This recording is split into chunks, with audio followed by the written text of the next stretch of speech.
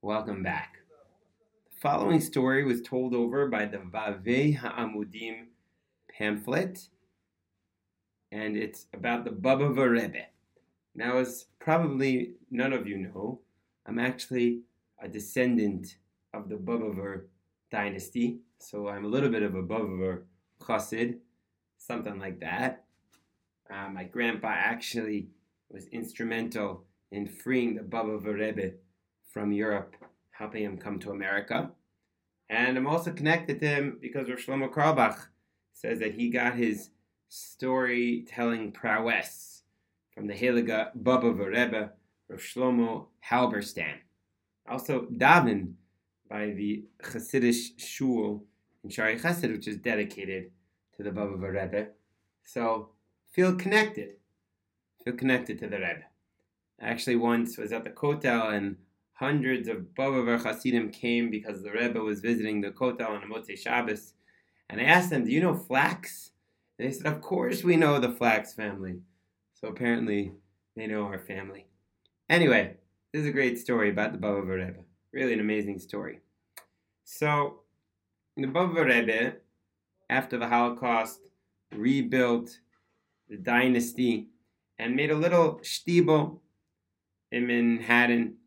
And there was a little park right next to the shul.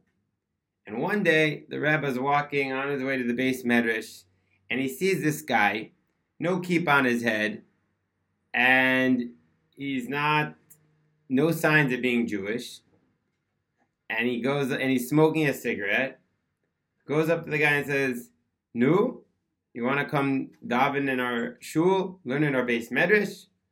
And the guy looks at him and says, "What tells you that I'm Jewish?" And he says, "Yeah, you look Jewish."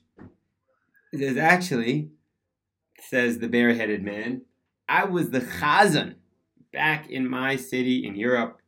And they say, "Oh, really? Which city? Very nice. So, you know what? This Friday night, we're looking for a Chazzan," says the Rebbe. "Come lead us in a davening." So that Friday night, lo and behold, the man came. He came, they gave him a kippah, and he led the Friday night davening very beautifully. After davening, the Rebbe comes up to him and says, "Listen, you led davening so beautifully. Come back tomorrow. Come for Shachris." So the guy comes back the next day. He davens Shachris. Everyone gives him a groise shkoyach. He invites him back for the third meal. He stays for the third meal. Very nice. At the end of shul, he says, "Listen, come back next week." And so it was. The next week, he came back. He led Friday night. This time he came with his own kippah on his head. They gave him musaf. It was very beautiful. The third week, he didn't show up. So the Rebbe sent his son, who would become the new Rebbe eventually, Naftali Tzvi, to go look for the man, look in the park. And lo and behold, he finds him in the park, smoking a cigarette, no kippah, reading the New York Times. And he asks him, and Naftali sees this and he runs away. He says, "The man's smoking on Shabbos." And he goes to the Rebbe and says, "Rebbe, he's smoking on Shabbos." And the Rebbe says, "He's smoking? The Germans, Hitler, they're smoking. Go back and tell the guy that we want him to lead davening." So his father said, "Okay." So he sends him back and goes back and he says, "My father wants to invite you to come lead davening." The man says, "Do you see that I'm smoking? I'm Shabbos. Did you miss anything here?"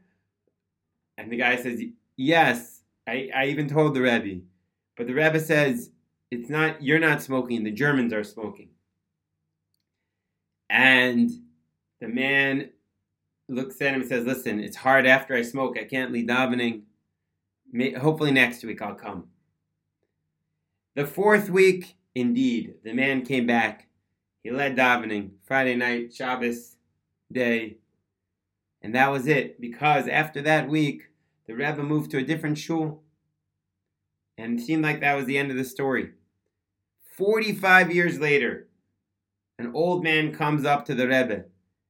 This time the man has a kippah, a big kippah on his head with tzitzis, and he says, Rebbe, do you remember me? Rebbe looks in his eyes and he says, yes, I remember you. You're the Chazzan. He says, yes, Rebbe, I want to invite you to my son's, I think it was a bris, to a celebration, whatever it was. It was a wedding. I'm sorry, it was a wedding. Or perhaps it was a grandson. He says, Rebbe, because of you, because of your words of encouragement, because you believed in me, I have over 100 grandchildren who keep Torah and mitzvahs meticulously, most of them living in Borough Park. It's all because you believed in me. Because you understood that maybe I was a little angry at God after the Holocaust, and no one believed in me, but you believed in the power of a Yid. And again, what makes this story so powerful is because we know the straight halacha is that a Machal Shabbos B'far Hesya is not allowed to lead davening. But apparently the Rebbe had big eyes to understand this situation. It was coming from a place of anger after the Holocaust. It was a different situation. And the Rebbe's belief and love that he gave to this man ended up saving him and his children, connecting them to Judaism for many generations.